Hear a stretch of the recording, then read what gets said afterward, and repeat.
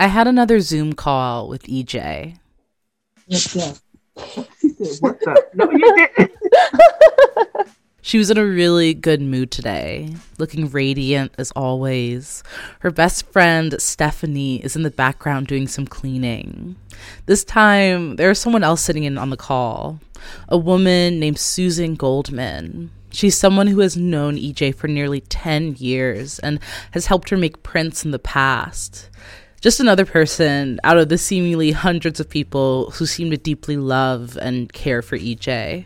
EJ, I love you. I'll be in touch. Happy. Did you get my candy? I sent you Valentine's candy. Yeah.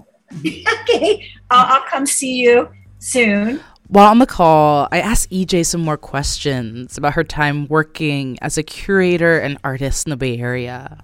Some of the very things that we've looked at in the past couple episodes. I asked her about Sarah Webster Fabio. Come around Sarah whenever she was lecturing. So it was exciting just being in her company. About the rainbow sign. And then you heard us mention rainbow sign.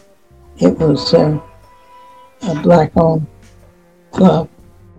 But we could tell that recalling these specific details from so long ago is somewhat exhausting for EJ. So, as a break, we took a look at a documentary about her life and career that Susan helped produce on a series about women printmakers. Here's narrator Martha Jackson Javis speaking about EJ.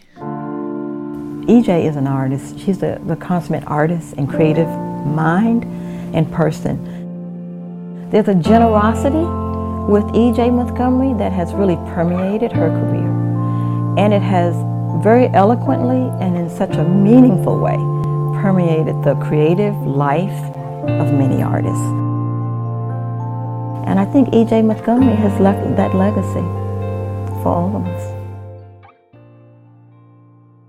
I wonder if it's weird for her to see her life's work flash before her in a 12-minute film.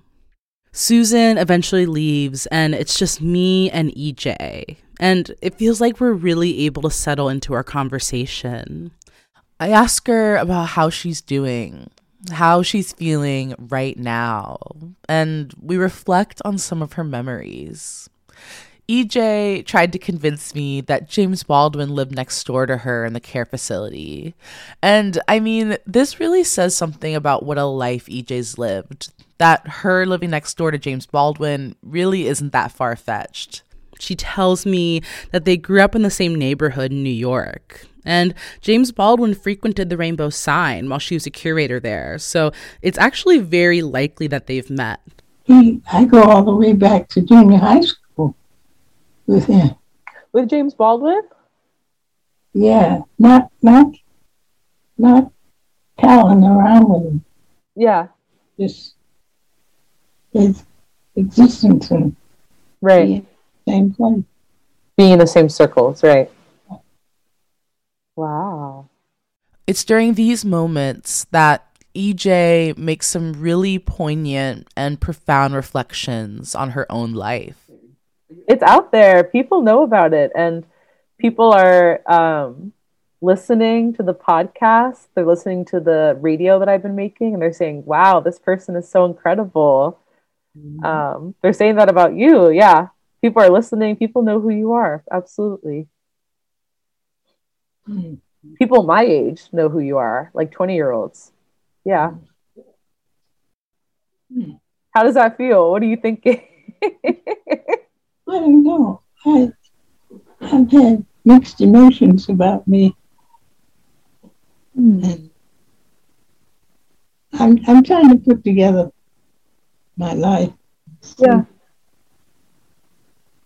What's really been important or not important. I don't know. What are the mixed emotions that you're feeling? Do you think you could explain what you're feeling? Well, I don't know. I guess sometimes you wish you had done more. You wish you had done more, EJ? Yeah. How could you have done more? I don't, How could it have been possible? I can't believe you feel that. I do feel that I didn't move ahead like I thought I should. And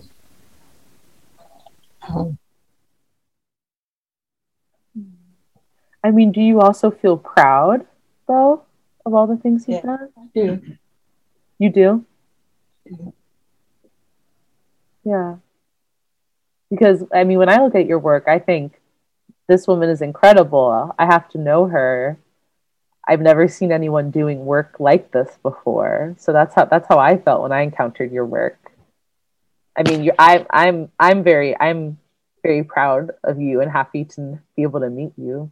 I guess all the people that I meet, I sort of sit and watch them and get ideas. I want to help them with some of their ideas, and I can't really open that door a lot of times. No, that must be hard. That must be a hard feeling. Especially because you've opened so many doors for so many people. You feel like you want to keep doing that? Yeah. Yeah. It's a little hard to hear, but the gist of what EJ is saying is that she wishes she could open more doors for Black artists, wishes that she could do more, which to me was exactly the reason she's so inspiring. I mean, I look at her life and I see an incredible person who's done an unimaginable number of things, to the point where the fact that I know her still feels somewhat unbelievable. For me, 6 months ago, EJ was just a person in a book, an idol, a myth, a legend. But EJ is a real person sitting in front of me, a real person who is still doing real things and is trying to make sense of all that she's done and what she still wants to do, that she wants to meet young artists and hear about their dreams. What do you feel like are the kinds of connections you're looking to make now? Like, do you want to meet younger artists? Do you want to meet, like, what are the kind of people, what are the kind of things that you want to do? I want to meet younger artists, I think. Yeah. What they're doing, what they want to do. Yeah. EJ's comments got me thinking about what it means to narrativize a life, which is what I'm doing right now in attempting to tell EJ's story. In making stories, there are things that we choose to notice and things that we leave out. The practice of remembering is active and selective. Details are selected and presented in a certain way in our understanding of the history of people's lives. In this season, we have explored so many figures in the Bay Area and West Coast Black arts movement who, in my opinion, haven't received as much attention as they deserve. Their traces lie in the archive if you know how to look out for them, and they are part of my personal canon. What and who we remember and who it's remembered by is something that constantly weighs on my mind as both an academic and a radio producer. Documenting history is so important to our continued existence and the practice of any art or craft. It's why I do what I do.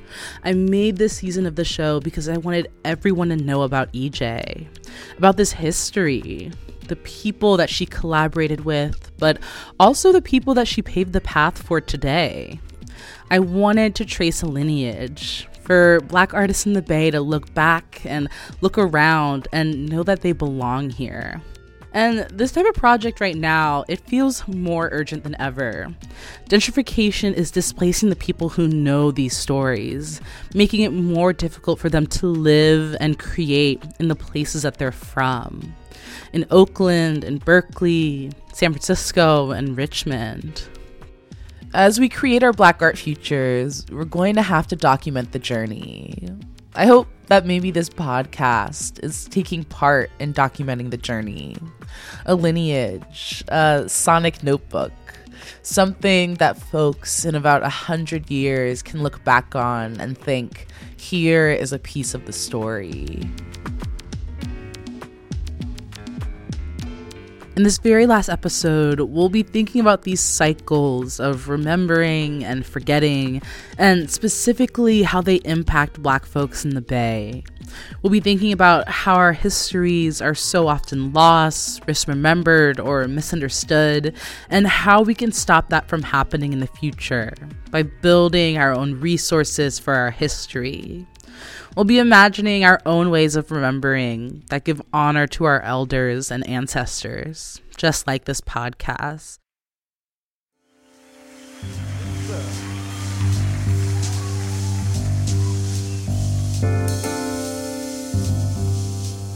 There are two people that I absolutely knew I had to talk to for this conversation about how Black people and Black history in the Bay Area are remembered.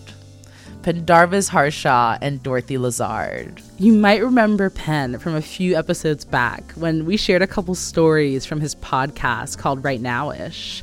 He's a writer at KQED whose entire job is to interview artists in the Bay and keep an ear to the pulse of Black culture. Dorothy recently retired as the head librarian of the Oakland Public Library.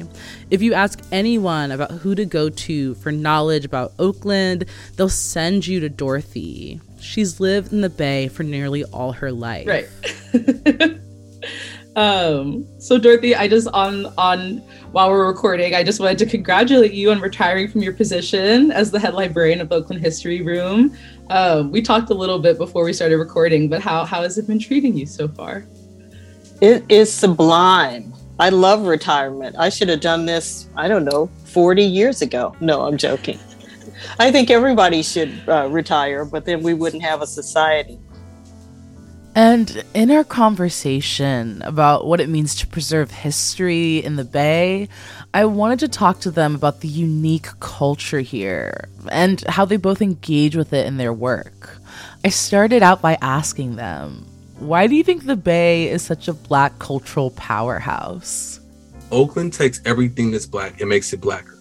That was the premise of an essay that I wrote. Yeah. And it really looked at so many people, such as Dorothy. You have roots in St. Louis. I myself have roots in Columbus, Ohio. We moved to Oakland, and we get a little more deeper in the culture, right? And this could be said about Huey P. Newton, who has roots in Louisiana. This could be said about so many people. You can go clear across the board. Keith DeSneek, his family is originally from Alabama. Like, you go across the board, and there are people who have roots in other places, and they come to Oakland, and you get bottled up in this place that has sunshine and good food, and there are a lot of people with survivor stories from all demographics, a lot of blue-collar workers who work hard and play harder. There's a free spirit culture that's decorated by drugs, which I'm sure adds to the creative element.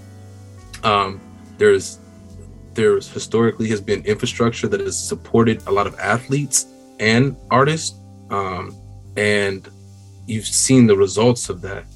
And it's not just that Oakland, the Bay Area, holds their weight like an ant, like more than their weight. But looking at the size of the actual African American population in Oakland, it's like when you compare it to that of Chicago or New York or Atlanta, you're like, whoa, we're definitely punching up a weight class. And so, I don't know exactly what the secret sauce is, but I think it's a combination of more than just. I think it's a combination of the people, the place, but also that the environment. You have to bring into the fact that the weather is nice and people want to create and people want to be out in community.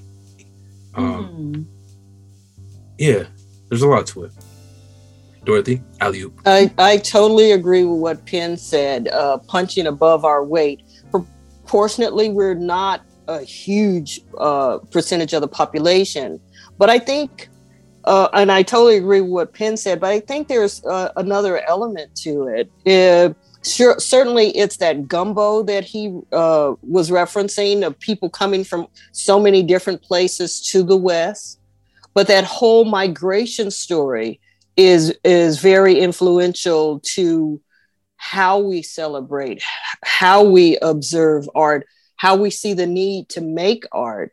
Because when people have pulled up stakes to move here, and Cheryl Fabio talks about this in her film Evolutionary Blues, or represents this in her film, you are getting influences from all over. But I want to step back and say that need to relocate, reposition oneself for greater opportunity also plays out in artistic expression.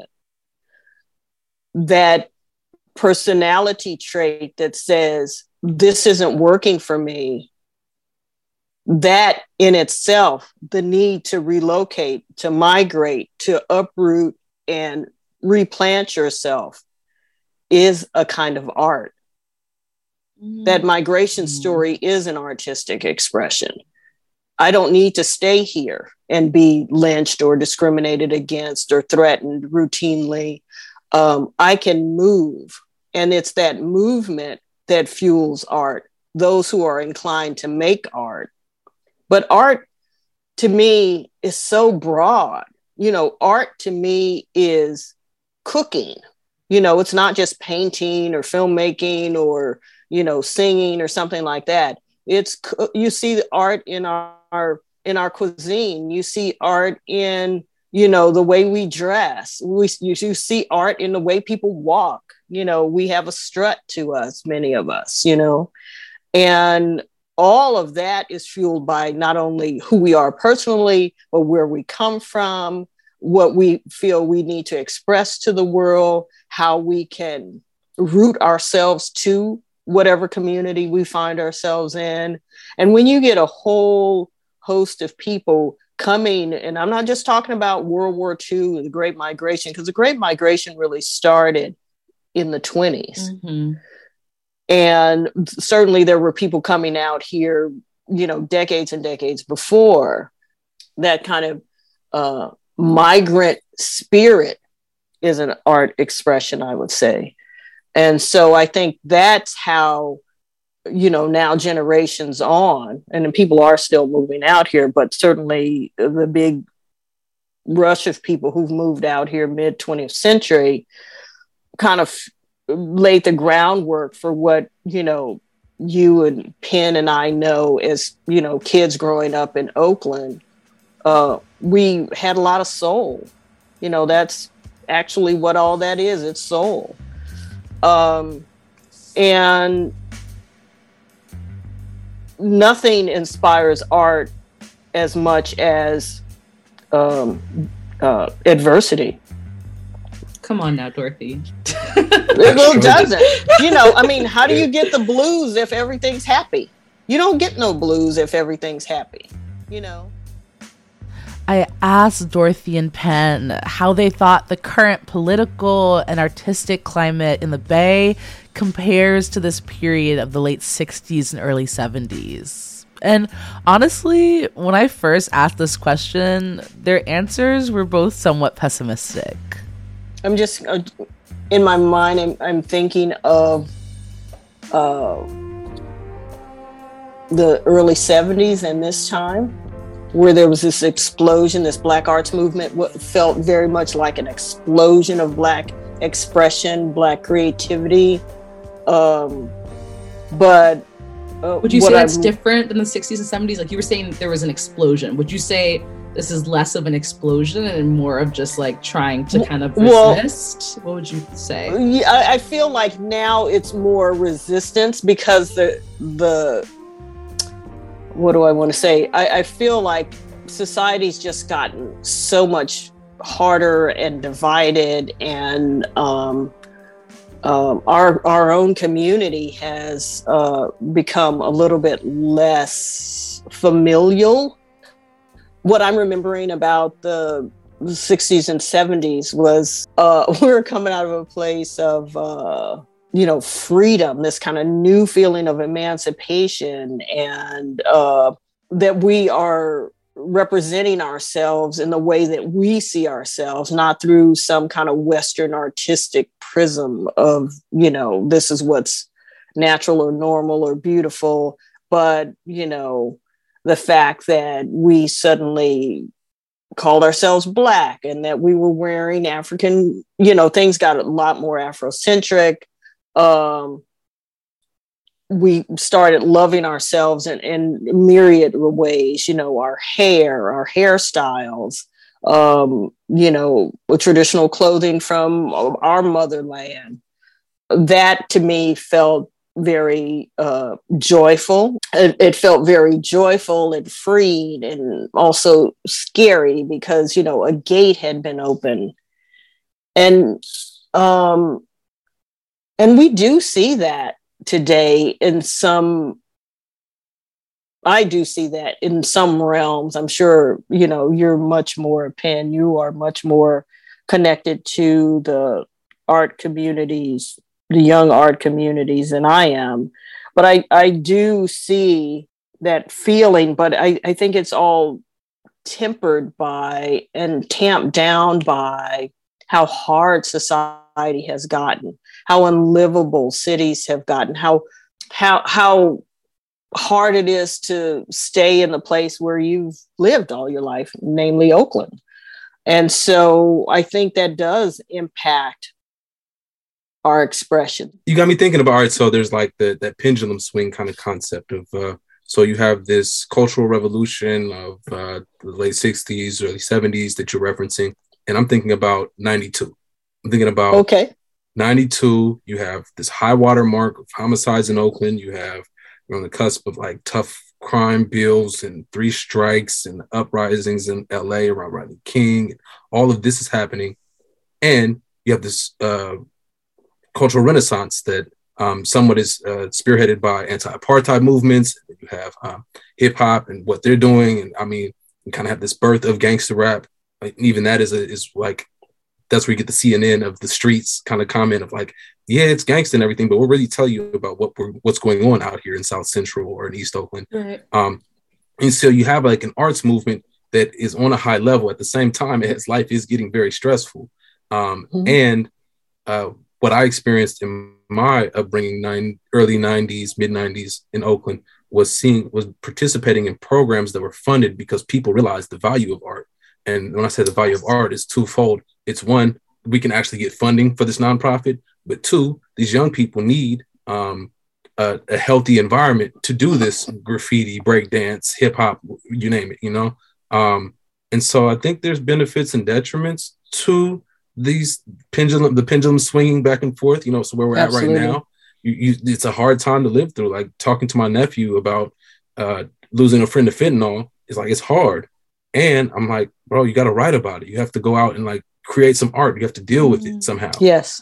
And so, that's just what's on my mind. When I was growing up in the 70s, there were community agencies, Parks and Rec, there was arts in the schools. There were all these ways for us to express ourselves. And I'm not, just to clarify, I'm not trying to say that no art could come out of, pleasant times or secure times, but we are beneficiaries of a history of adversity in this country. And we have struggled in many ways. In the 60s, the art was fueled by struggle, just as it was in the 90s and just as it is now.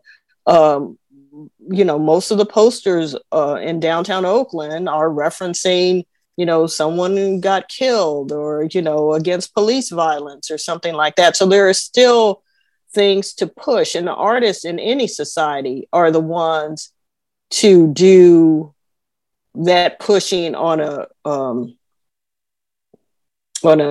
very public level. We're going to see that art before we go to, say, a council meeting to find out what policies are going to be built, more people are going to see that art. So yeah, I just want to clarify that. I'm not saying that art can't be made without that struggle, but typically, and we need our artists during times of struggle, during times of displacement. Absolutely. We need artists in these times of struggle. We need artists to make sense of things. We need Black artists to help us through these times when things feel so hard, when the pendulum is swinging towards turmoil. In thinking about these themes of remembering and documenting history, it all brings me back to a conversation that I had with an artist in Richmond a few months ago. I did a studio visit at a lovely place called NIAD, which stands for Nurturing Independence Through Artistic Development. It's an artist collective for artists with developmental disabilities. The storefront of the studio in Richmond is decorated with art of different mediums, like a small exhibition space in and of itself. I walk into the parking lot of the studio and am greeted by Nan Collymore. She's an artist and staff member at NIAD. She is such an incredibly kind and warming presence that shines on whoever she meets. She guides me into the studio where all the artists are working. I'm here to talk to an artist named Deatra Colbert. And in her own words, she's a legend at NIAD. Awesome. I'm one of the legends for NIAD. Wow. One of the legends. When I walk in, Deatra is walking across the studio with paint in hand. She and a few other artists are painting a mural for an SF MoMA event celebrating Diego Rivera's Pan American Unity mural. They're taking inspiration from this mural and infusing it with their own interests. We're all sitting around this colorful stretch of canvas. Everyone is working on their own corner. It's incredible to watch these artists at work. Nan is there beside me while I'm interviewing Deatra. How long have you guys been working on this? We've been working for 2 months. For 2 months. 2 months. Wow. For 2 months. Wow. Mm-hmm. For 2 months. And this is for the SF MoMA mural project? MoMA for the project. Awesome. Thank you so much. And how are you guys dividing it up? Like, are you working on a corner? Are you guys all kind of working on all of it? I'm working on the corner. Okay. He's working on the corner. Okay. So the way that we started was by looking at the mural, remember, and doing some sketching on some paper with pencils. And then each artist would, come up with their idea about something that they were inspired by, that kind of spoke to them, and the Diego Rivera mural. In the midst of the pandemic, this is the first time that these artists have seen each other for a number of months, and you can absolutely sense the excitement in the air. Deatra is busy painting wrestlers, an image that has come up throughout her work. She has a real interest in sports. Diego Rivera, he's in heaven, and he's you can say he's a good artist like us. Yeah.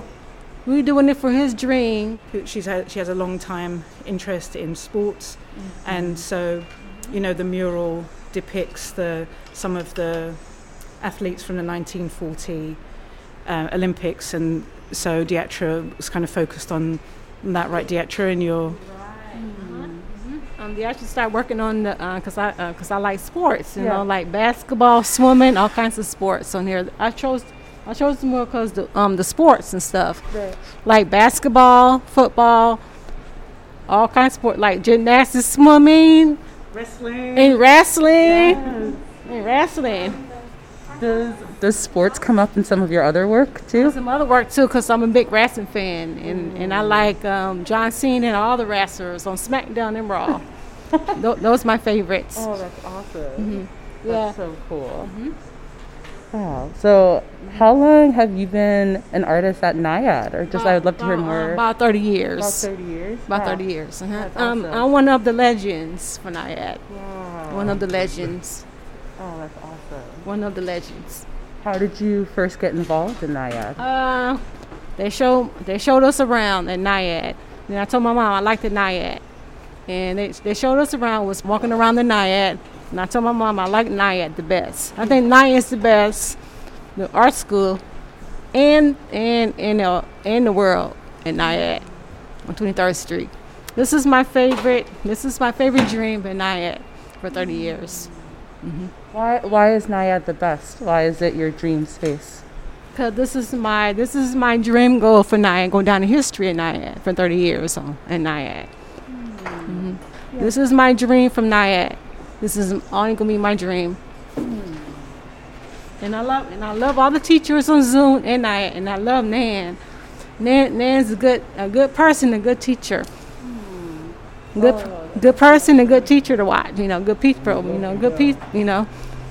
All the teachers like Andreas and all the teachers on Zoom and they all the best teachers and stuff. And NIAD. Yeah. Mm-hmm. Yeah, because we've been working on Zoom. We've been working on Zoom since during the pandemic, and so this has been a real highlight for us to be back in the studio working together. So it's been exciting working on this. I think for the artists and for staff to see each other again and work on art together. Yeah, I've been there for NIAD for 30 years, and that's just going down in history for NIAD on Zoom and NIAD. Can't wait till that day come. So, have you been living in the Bay Area for 30 years? I came out here I was about 15, San Francisco. I went to Wilson High School, McAteer, and Merida High School in San Francisco. Them are the best schools in San Francisco. And because I used to play basketball, all kinds of sports in college. I went to college too, way back in the day. And all them kinds of my favorite sport is basketball, because NIAD is the best player in NIAD, the best player. You're the best basketball player at NIAD? Yep, the best one in NIAD. Oh. Who's your favorite team, Deatra? My favorite team is the Warriors and the Lakers. Oh, awesome. Mm-hmm. And so your interest in sports, like, it's personal. You like to play sports? Yeah, I like to play sports growing up? Growing up in Des Moines, yep. And out here, because I don't know why I don't have no basketball hoop in the backyard we can play. Yeah. It's on the list. Yeah. Oh yeah, NIAD is my dream. It's my goal. It's my goal going down history at NIAD. And Andreas and all the teachers, they're gonna help me make me a dream at NIAD and Zoom and NIAD. That's my dream. That's my goal. Come famous down in history. That's my dream at NIAD. It sounds like you're doing it. It sounds like you're a legend here. So. Oh yeah, I'm a good legend. Yeah. Something that kept coming up in Deatra's interview is her wanting to be remembered as a legend at NIAD, even beyond her time here, which feels simultaneously important and refreshing. To hear a Black woman artist insist that her work and contributions are important and need to be remembered. There's this refusal to have any of her work, her interest, her history be erased when the world likes to sweep Black perspectives, particularly Black disabled perspectives, under the rug. Deatra tells her own story. She's a legend. She's been at NIAD for 30 years, and she is the best basketball player at NIAD. She will not let that be forgotten.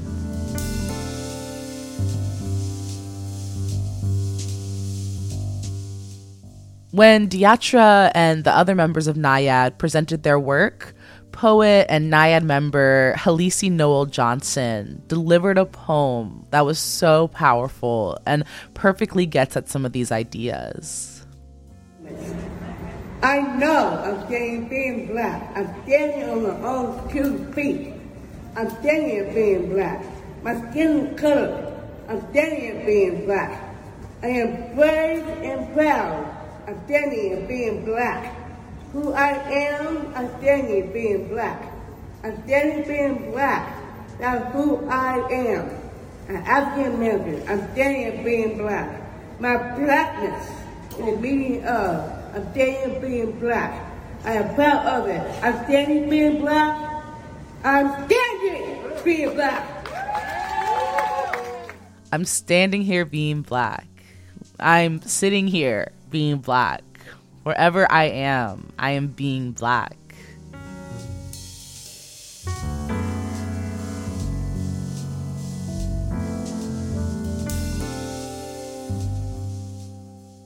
As I wrap up my time on this season, dear listener, I'm thinking about how when I say our histories, these Black histories, have not received as much attention as they deserve, that this is a really complicated statement.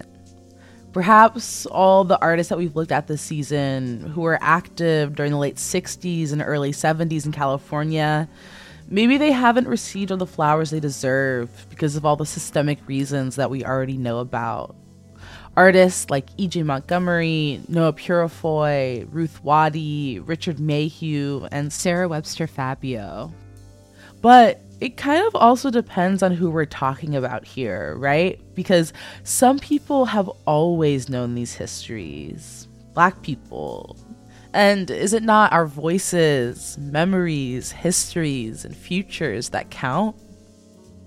After all, in the last episode, Mildred Howard reminded us that Black art is not one single thing.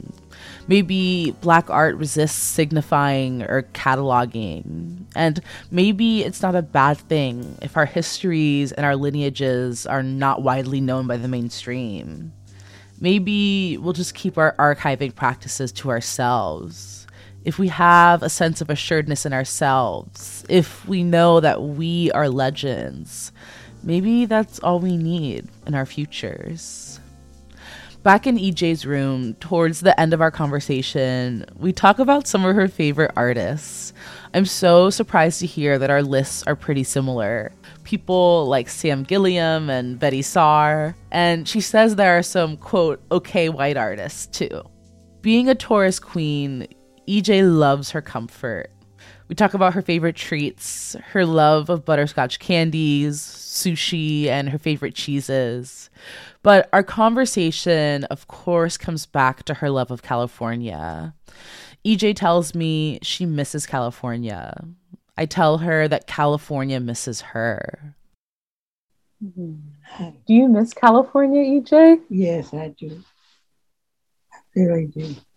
EJ is sitting in this room at the care facility in DC. But when we get started talking about her printmaking and what inspires it, EJ actually transports me far out of this room to Carmel, California, where there are colorful flowers and seaside rocks. It's as if she herself blossoms when she's talking about it. Well, I'm really carried away with flowers. And in the Bay Area, you have a lot of flower gardens and ones that they sell flowers wholesale.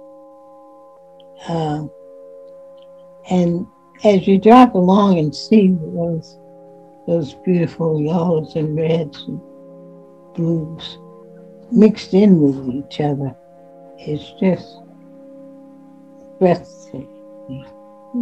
And my favorite spot really is in the Carmel area, Big Sur, because right through the countryside in Northern California, and the trees just fold over the roads. And they're interesting shapes and types of trees, and all are tall and strong and handsome. Also, there was the waterfront, so I abstracted things from the waterfront, like a rocky beach, and moss, things like that you don't see anyplace else but along the waterfront, and caves. And then the most exciting thing around Carmel, and it actually occurs in butterflies, they come out just at a special time, and they're almost on the same week schedule every year. The weather is nice, and they are just beautiful.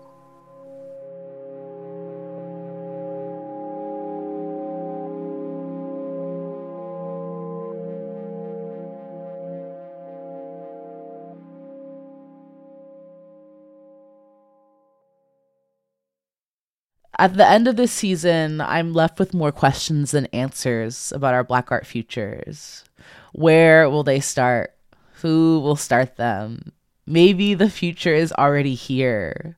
Maybe it's the flowers at Carmel. Maybe it's a space like Naiad with Diatra and Nan ushering you in. Maybe it's warm beans or connecting with our elders over the internet.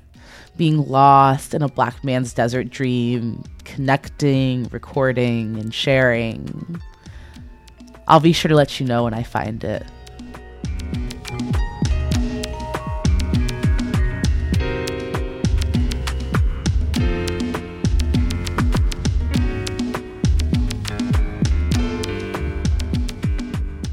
Thank you for listening to this last episode of Raw Material Visions of Black Futurity. That's it.